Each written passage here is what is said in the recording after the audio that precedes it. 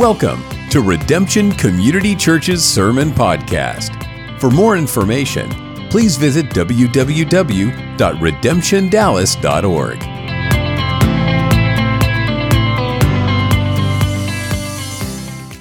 So Hebrews chapter 4, reading verses 8 through 13.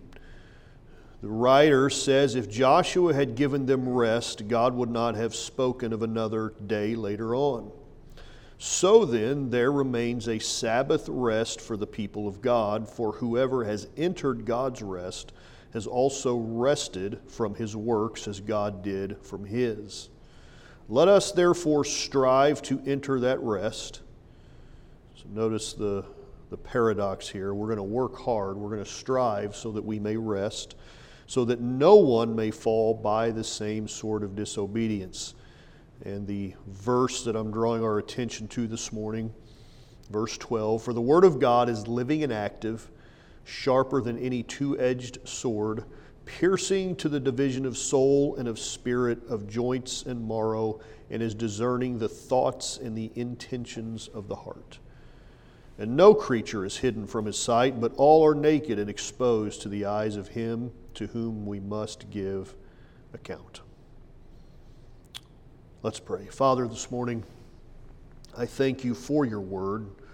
And as we take these next few moments of time to talk about the power of the word of God, I just pray that the anointing of the Holy Spirit would be here present and active and alive among us in a way that brings stunning amounts of your glory to the forefront of our lives, to show us, to rip the bandages off our eyes, the blindness that our world imposes upon us, and that we could see the reality of your glory today. We ask this in Jesus' name. Amen. You may be seated.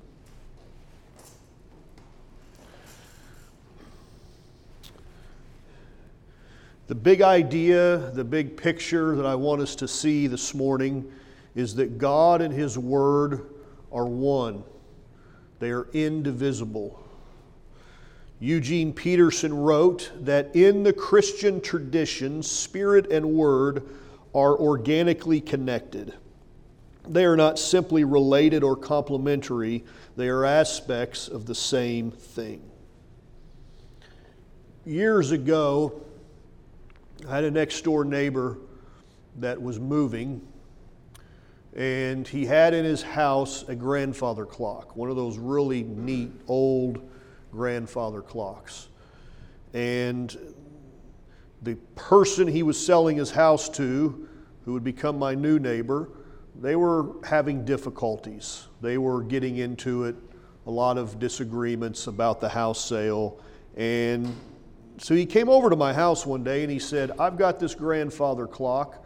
I don't want to take it with me. He said it actually came with the house. I think the clock was probably, best I could tell, probably from the early 1980s. He said it's an expensive clock, and it was. To buy it new, the same clock would have been about $3,000. It's about a $3,000 grandfather clock. He said, I don't want to take it with me. I also don't want the man buying the house to get it. He said, I'll sell it to you for $50. I said, sold. I didn't know if I wanted to keep it. I just figured if I didn't keep it, I could resell it and make money. But turns out we did keep it, and it would chime on the quarter hour. At 15 after, it would play a quarter of a song, and at 30 after, it would play half the song, and at 45, it would play 3/4 of the song, and at the top of the hour, it would play the entire song, and then it would gong the number of hours that it was. So at 10 o'clock at night, it would be these 10 loud chimes that I just felt rattled the house. And if I went to bed at, say, 10:30, I could not go to sleep until 11 o'clock because I would lay there in anticipation of this dreaded, blasted grandfather clock, and I hated that thing. And I would have to wait till it went off before I could go to sleep. And this went on for a while, and it was a thorn in my flesh. And then one day, I was sitting in my recliner, and the recliner was right in front of the clock. And I'd been reading for quite a while, and all of a sudden I realized, and I thought, you know what? That clock's broken. It's not going off. It hasn't went off the whole time I've been sitting in this chair. So I waited till the next quarter hour, and that quarter hour, there it went. It went off. And I realized I got used to it. They call this sensory adaptation. We get used to almost anything if it's there long enough. Eventually, I didn't notice the clock at all, and eventually we got rid of the clock, and when we got rid of the clock, then the silence bothered me. I remember it was like, where's that chime at? People who live next to railroad tracks, they don't hear the train. Eventually, it's just part of your life. We lived on the highway, that same house for years, the house on a 2-lane highway where cars, it was the main thoroughfare in and out of the town, and cars would go by 55, 60, 70 miles an hour in front of our house, and the sound of that traffic. When we moved from there, and we moved to somewhere where that wasn't, the silence bothered me. I didn't realize it. I got used to the highway noise. Sensory adaptation. This happens to us spiritually as well. The late Clyde Kilby, who was a famous English professor at Wheaton College in Illinois, said, "One of the greatest tragedies of the fall of man is that we get tired of familiar glories." I was sitting in a church service 4 or 5 years ago. A friend of mine was preaching, and he was opening up the sermon text, and he read the text, and the text said, "The voice of the Lord is powerful. The voice of the Lord is full of majesty. The voice of the Lord breaks cedars. The voice of the Lord flashes forth flames of fire. The voice of the Lord shakes the wilderness." And as he read that, I stood and turned and looked at the congregation, and I thought, just sure somebody there was checking their email or their Facebook feed. Somebody else was thinking about work tomorrow. Nothing against that church. It's every church, including ours. It's people. And I stood there and I thought, oh my goodness, why are we not standing in awe? Why is there not a holy hush in this place? We're hearing the literal, actual words of God, about what His voice does. Well, we're not, because we're not weeping, we're not rejoicing, we're not standing in awe at these glorious truths because we've heard it 1,000 times. We have developed sensory adaptation for the glories of God. It's one of the things that I caution people about with familiar verses. John 3:16, for example. People hold it up at ball games. People have heard it so many times that they fail to stop and say, okay, what does this actually mean? What is this saying? What does this glorious truth actually mean for my life? And so we have to challenge ourselves to see the glory of God again for the first time, hear and feel the awesome wonder and splendor and majesty of God's glory and God's might. Imagine taking a class where the assignment is to write about your ideas about the knowledge of God. Maybe you would write about concepts and ideas that you learned from the Bible, because if you don't, what are you going to write about God that you don't know from Scripture? Nearly everything we know about God, His nature, His attributes, even His very existence, comes from the Holy Bible. Without Scripture, we would not have an accurate picture of who God is, what He is capable of, or whether He is even good on a fundamental level.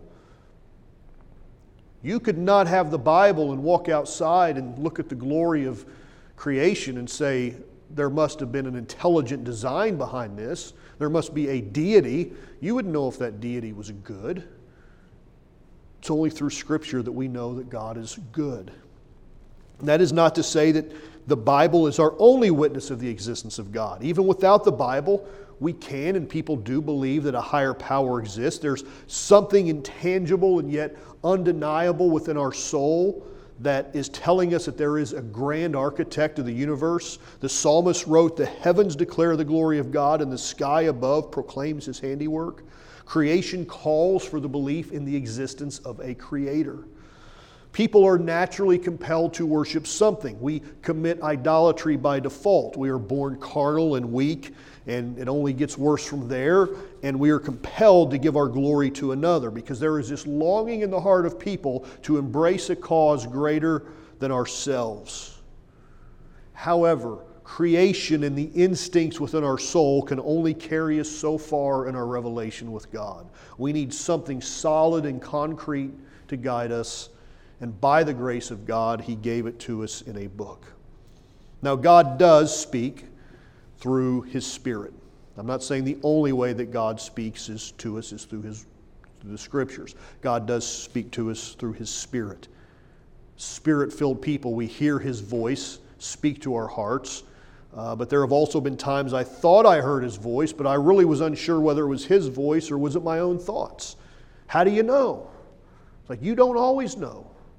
There are times still that it's like, was that the voice of God or was that my own human intuition? There have been times where I've felt very definitively that I did know. It's not always ambiguous. There have been times that I was confident this came from God. I remember on a Thursday evening many years ago, the Lord spoke to me on a Thursday night and said, you're going to be preaching the radio broadcast on Saturday morning. Get ready. I'd done the broadcast before, but it had been a long time since I'd done it. But I was, without a doubt, I had heard from God. This is the direction we're going to go. And a day and a half later, I was sitting in that radio booth preaching on the radio that morning. But there have also been times. There was a Christmas Eve service where I thought the Lord spoke specifically to me about an event that would happen within a specified period of time. That time period was very specific. And it did not happen. It didn't happen at all.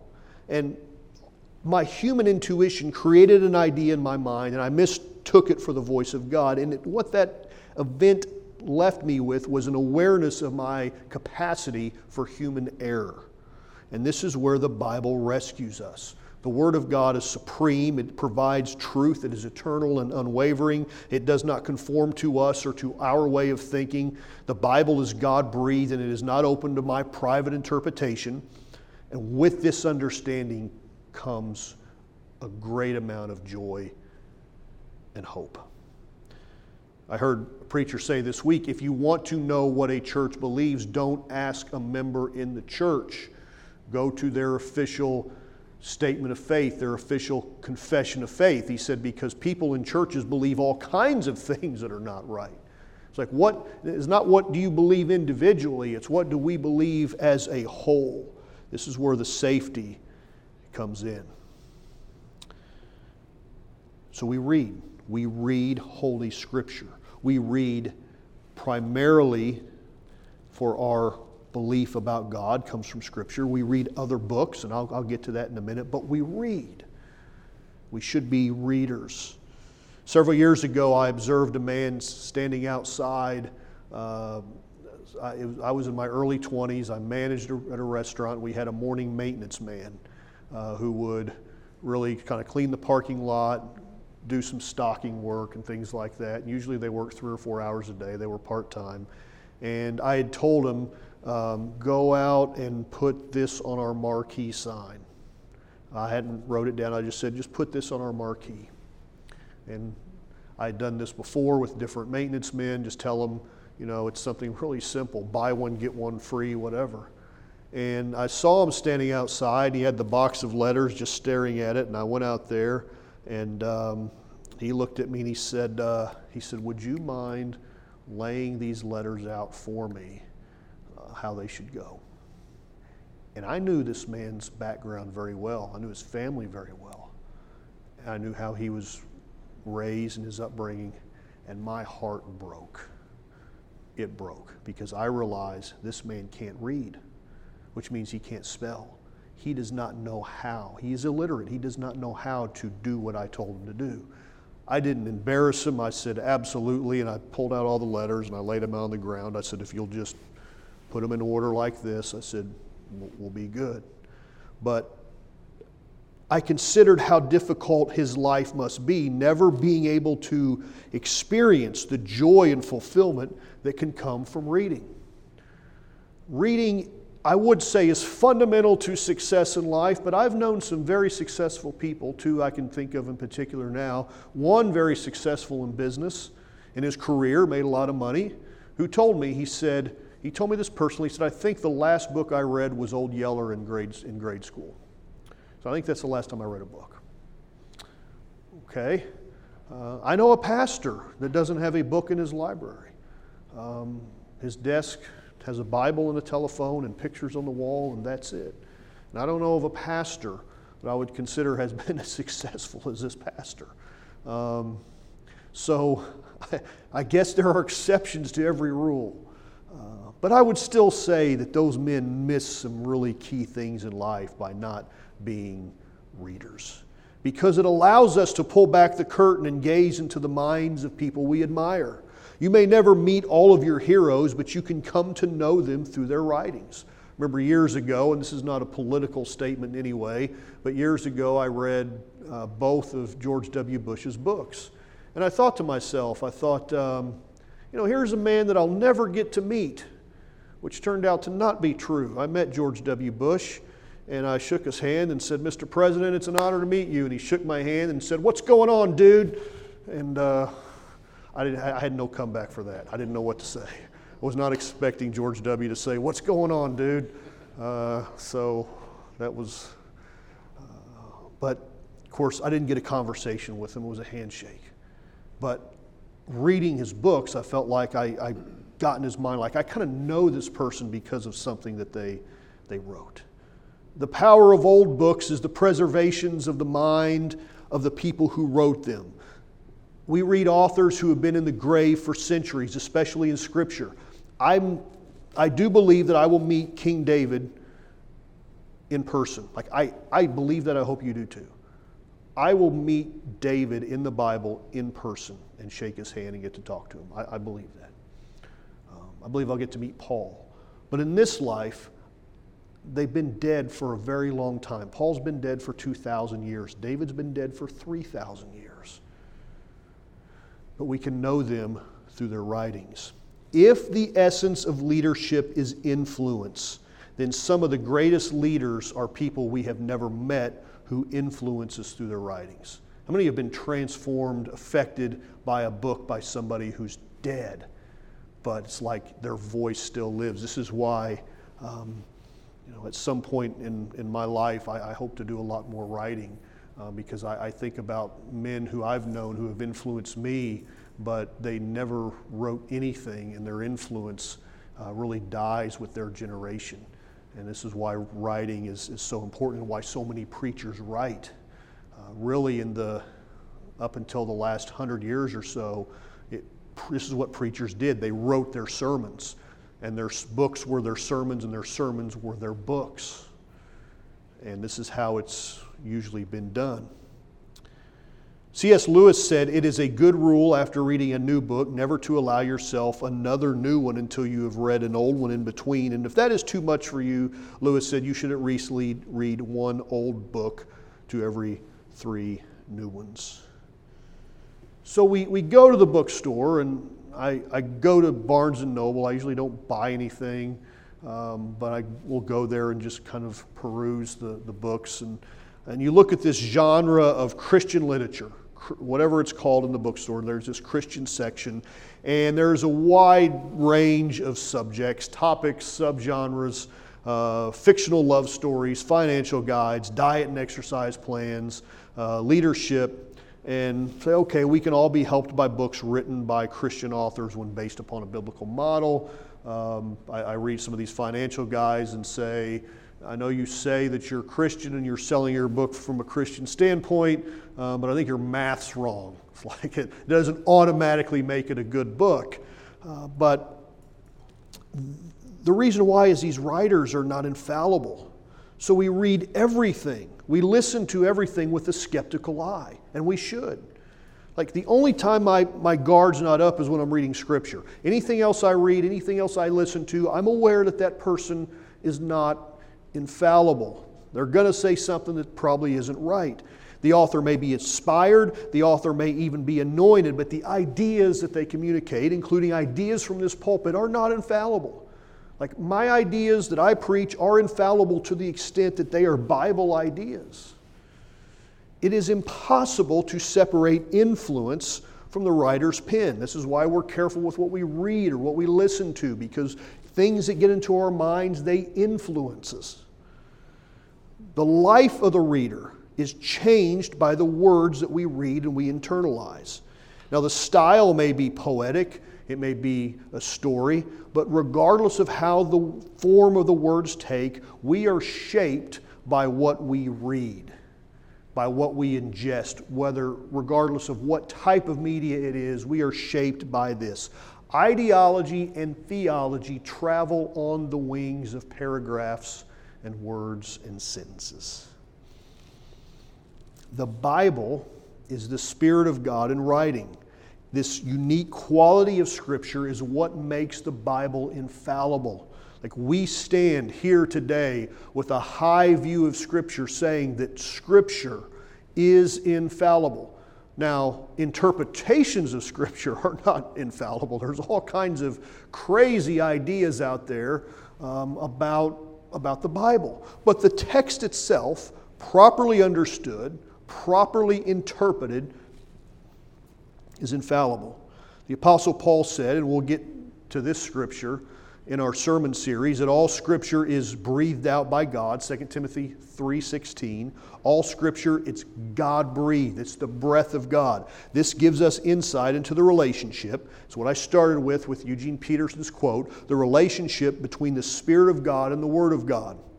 When the Spirit of God was given in Acts chapter 2, the Bible says there came a sound from heaven as of a rushing mighty wind, and they were all filled with the Holy Spirit. This idea that it comes in, the idea that the Spirit comes in like a wind. We've talked before about John 3, Jesus comparing the Spirit of God to the wind. The wind blows where it wishes and you don't hear its sound. You can't tell where it comes and where it goes. It's just the wind is free, and he's comparing the Holy Spirit to this. The word that if you're John writing in the Greek, or you're Luke writing in the book of Acts about the Spirit, and you're writing in the Greek language, the word they would use would be the word pneuma. That's how they would say it. They would say pneuma. We don't say it that way. We would say pneuma. We would make the P silent. We would take that invisible F in that word and pull it out, and we would say it's pneuma, like a pneumatic powered tool, something that is powered by air or wind, the blast of air.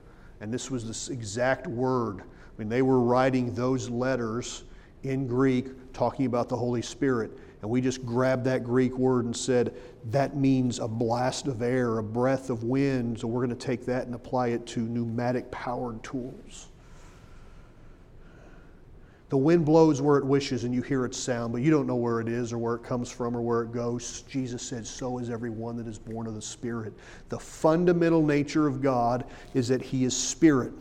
The Holy Spirit fell upon people with the promise that His presence is for everyone in Acts 2:39. His Spirit moving is also upon men what produced the Bible. It is the Holy Spirit in a book. That's what you possess when you read the Bible. You have the Holy Spirit in words.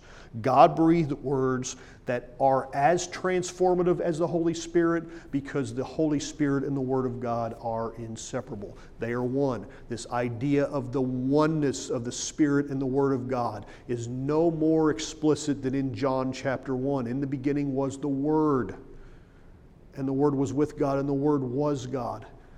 Go down to verse 14. The Word was made manifest. It dwelt among us in flesh. It's this idea of Word and Spirit. Jesus is the ultimate Word of God. So it's just all this idea that all this comes together as one. Peter wrote, knowing this first of all, that no prophecy of Scripture comes from someone's own interpretation. This is cornerstone. This is fundamental about understanding the Bible. You don't get to interpret the Bible to mean what you think it should mean. All theology, all God ideas is done within the community of believers. I've had some thoughts before reading Scripture, and I thought, I think it's saying that, and I could find no fidelity, no consensus in the community of believers anywhere in history where anyone said it meant that. And my first response to that is, I'm wrong in my thinking. And that closes the idea, that closes the conversation for me. You are not going to get some private revelation about Scripture. And that is like, if you're looking in this book for something new, you're reading it with the wrong angle. What we do is we go back to the well and we see glorious truths over and over and over again. It doesn't mean that there can't be new angles or attributes or ideas that you've never seen before, but believe me, somebody in the church has seen these ideas before. The Holy Spirit moved and produced the Bible through the pen and parchment of holy men. Jesus said, "The words that I have spoken to you are spirit and they are life." His Word is the vehicle through which His Spirit travels. The Word of God is indistinguishable and intertwined with the Spirit of God. This is why the Bible is supreme over all other writings.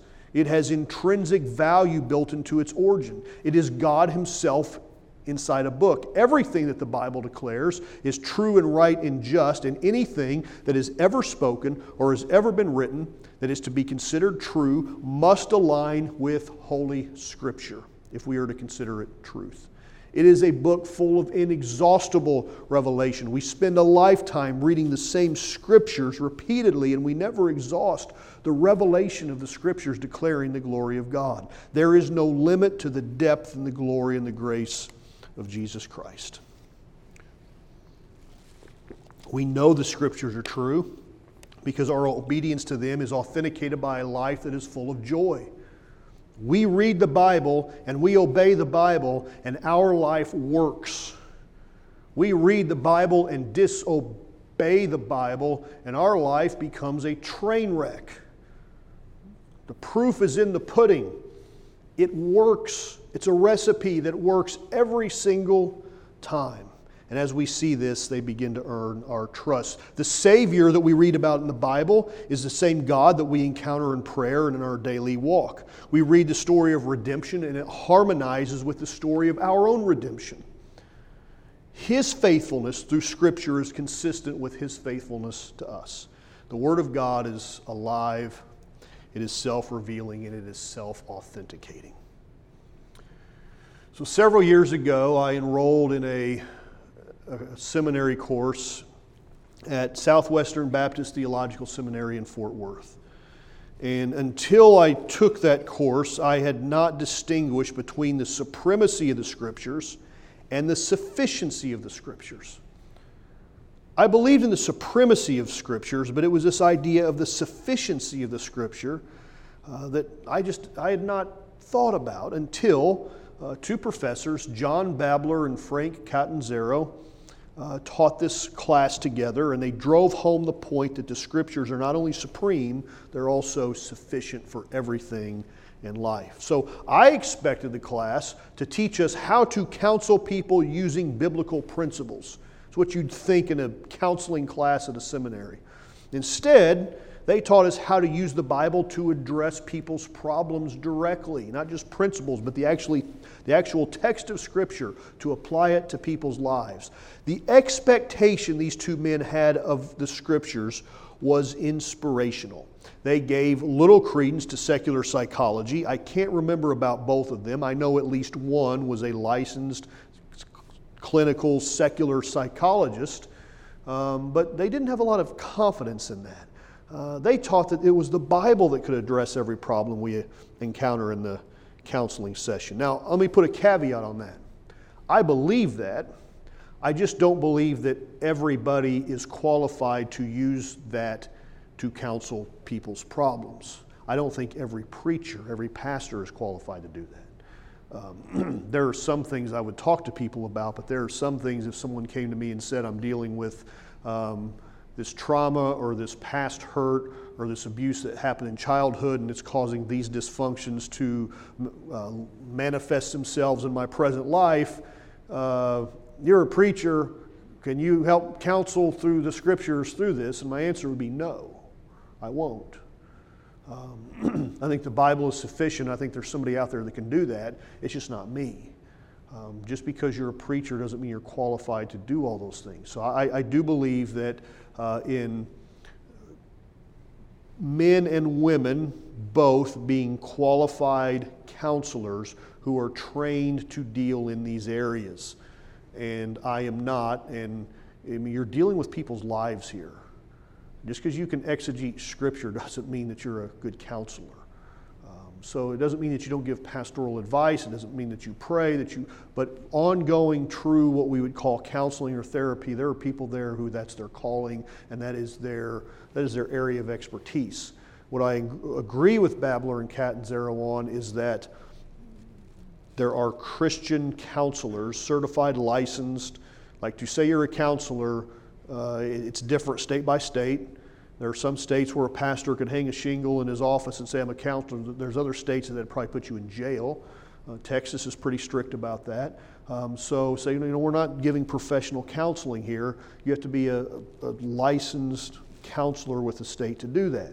Now, I believe that there are counselors who do that who can use biblical counseling to apply to the need in the situation. So I'm not saying that everybody who has every horrendous problem can simply sit down with a preacher and go through the book and be fixed. Some of these areas take a lot of time and expertise to address. But Catanzaro posed to the class many times the following question, and this was his question. He would ask, what is the intrinsic deficiency of Scripture that makes us turn to other sources to find the answer to life's problems? He taught us that when counseling people, we should listen for unbiblical thinking and counter it with biblical truth.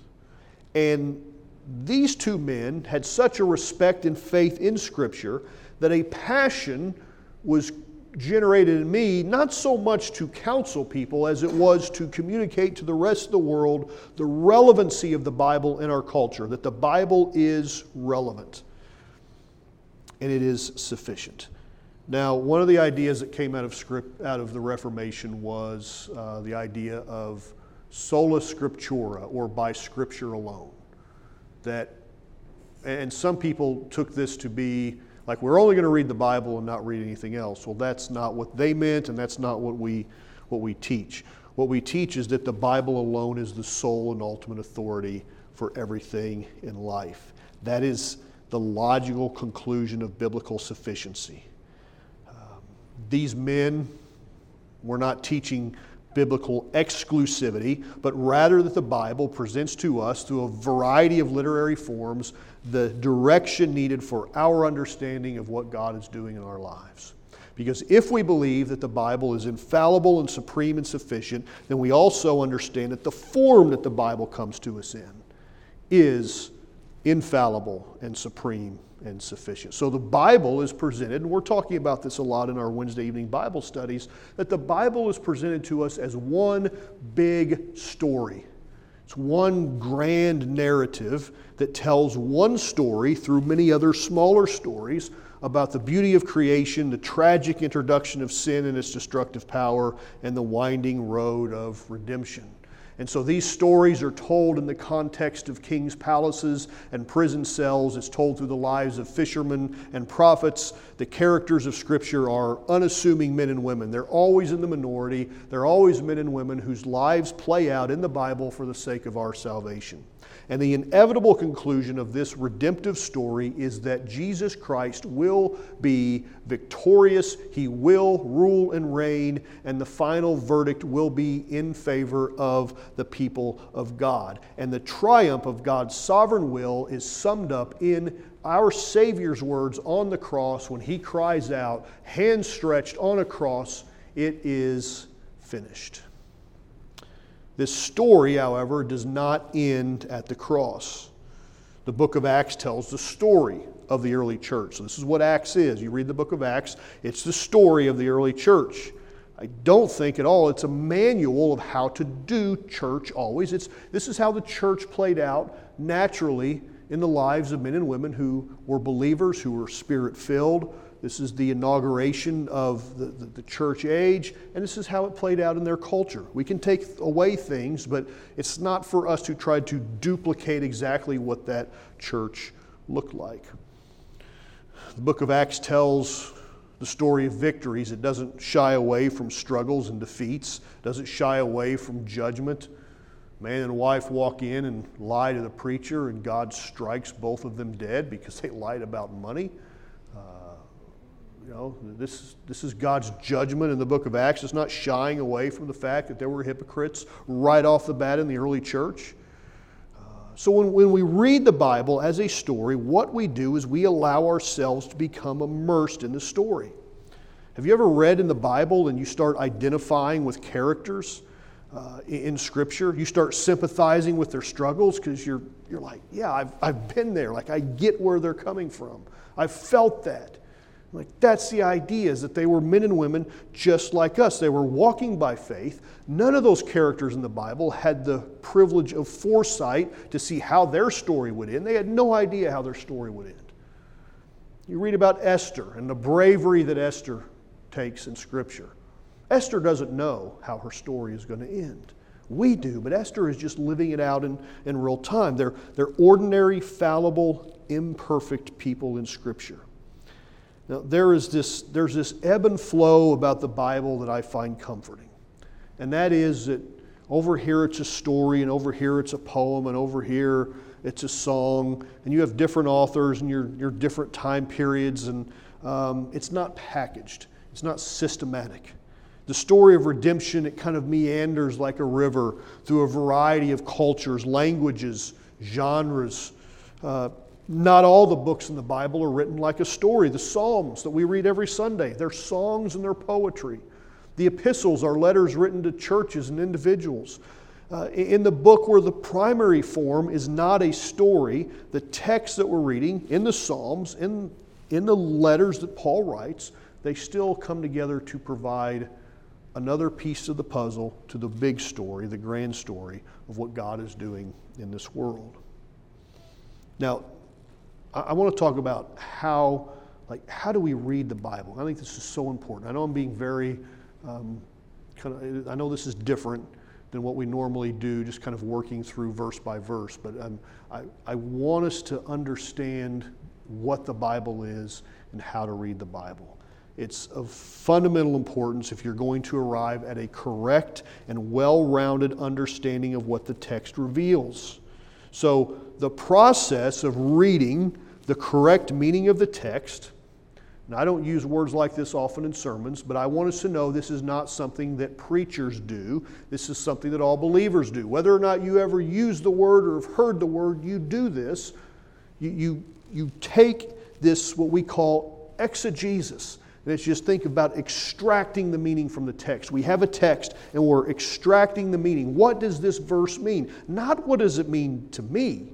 What does the verse actually mean? We can talk about how it applies to me later, but if I'm reading the Bible, what is the text saying in its original format, in its original context? So I want to read what Eugene Peterson, who is probably my favorite author, I quote him sometimes, but Eugene Peterson has personally been more helpful to me than probably any other writer. And this is what Peterson says, that this pulling the meaning out of the text introduces another dimension into our relation to the text. The text as a story carries us along. We are in on something larger than ourselves. We let the story take us where the story wants to take us. But this is focused attention. This is asking questions. This is sorting through possible meanings. Now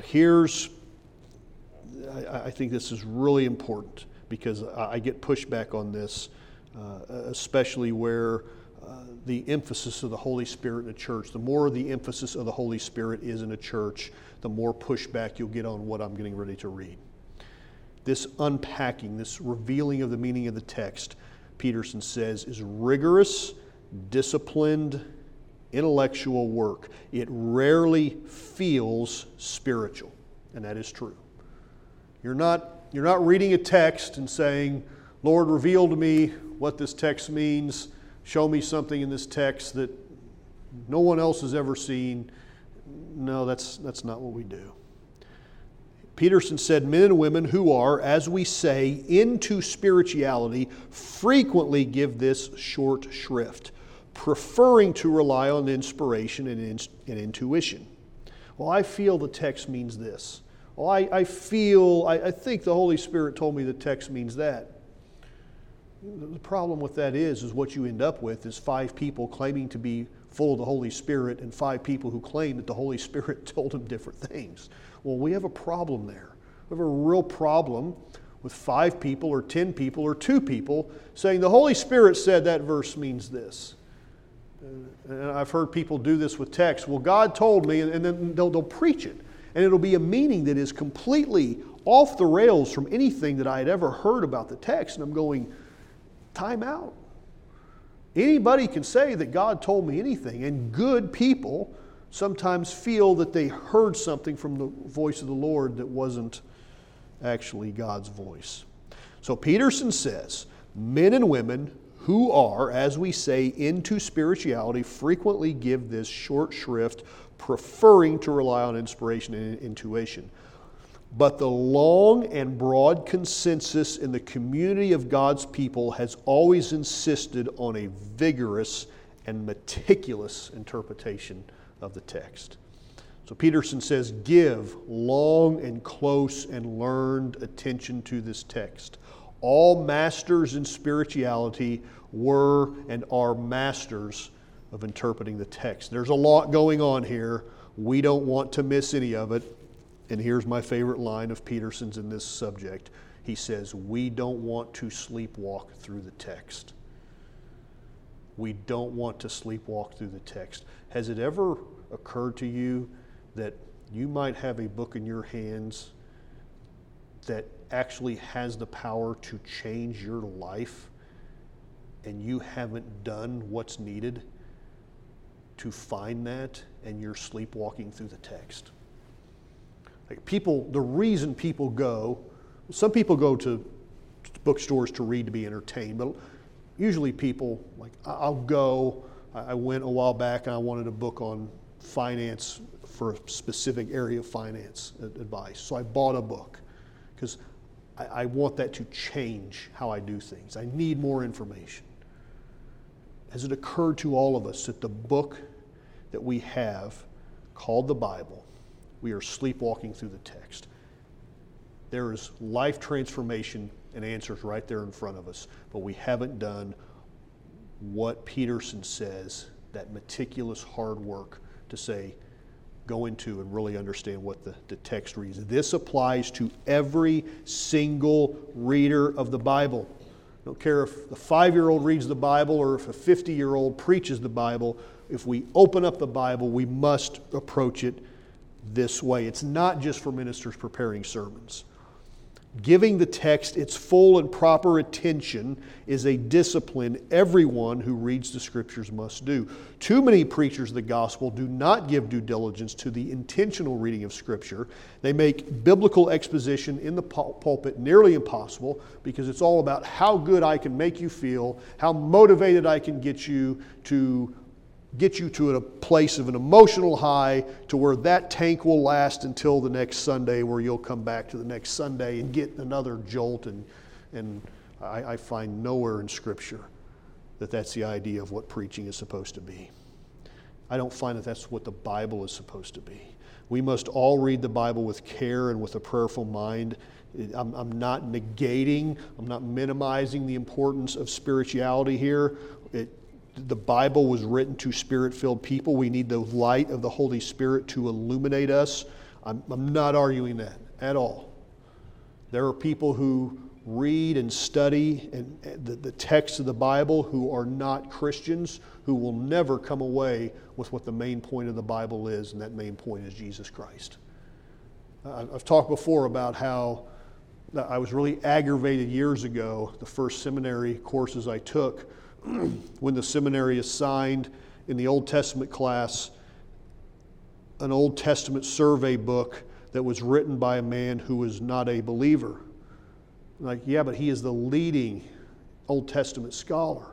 Like, yeah, but he missed the point of the Old Testament.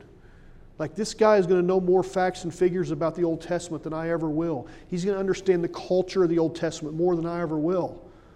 But I know what the point of the Old Testament is, and he doesn't. Like, there are also brilliant Old Testament people who are believers who see, because the whole point of the Old Testament is pointing to Jesus Christ. And if you become a scholar and get a doctorate and write your doctoral dissertation on the Old Testament and you miss the point that Jesus is the point of the Old Testament, you missed everything. You don't know anything about the Old Testament. It's all pointing to Jesus Christ. So with the Bible comes the sufficiency in revealing to us the truth concerning our salvation, our sanctification. The Bible does not reveal as many details as we often expect, and I'm going to stop there. I've probably halfway through what I wanted to talk about, but I'll stop there with that. But just to say, the Bible does not tell us a lot of times the details that we want. When we say the Bible is sufficient, it's sufficient for all things related to our lives and about God and His redemptive purpose.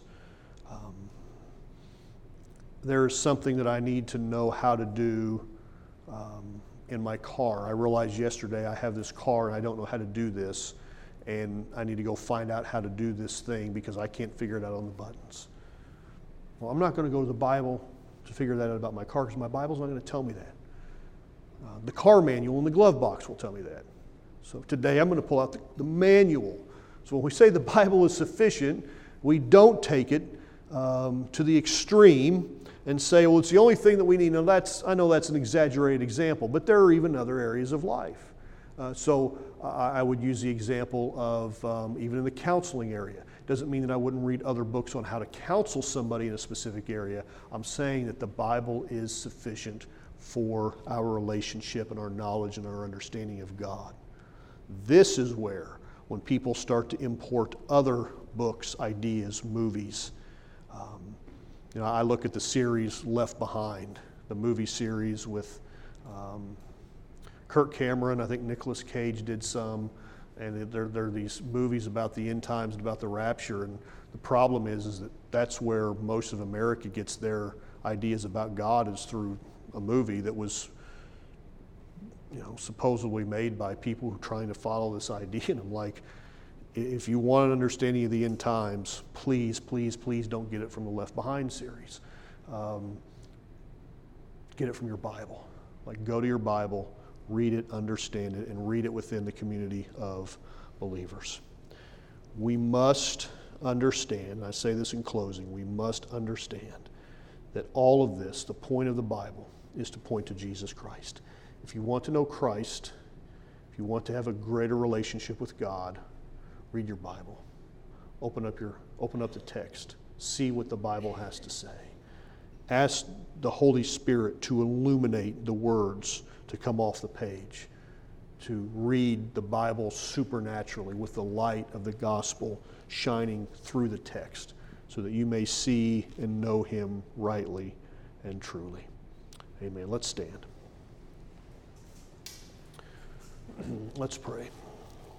Father, every word in this book that we've talked about this morning is full of grace and truth. And I pray, Lord, that in a world that has so many other options appealing to us in entertainment and interactive media, that the Bible, a book that sits there with no scrolling, with no hyperlinks, with no video, just words on a page. But help us to see that those words are truth and they are life, and that they are so intertwined with the person of Jesus Christ, with the work of the Holy Spirit, and with the work that you're doing in our lives today. I pray, Lord, that as we sometimes, all of us, struggle to engage your word, that you would grant us just supernaturally grant us an infusion, a gift of the Holy Spirit that is a desire and a love that draws us back to your word today. That your word is able to get a hold of our thinking, that it is able to sober us, that it is able to touch us in ways that nothing else can. Lord, of all things we pray, help us to be people of the word and people of the Spirit. And we ask this today in Jesus' name. Amen.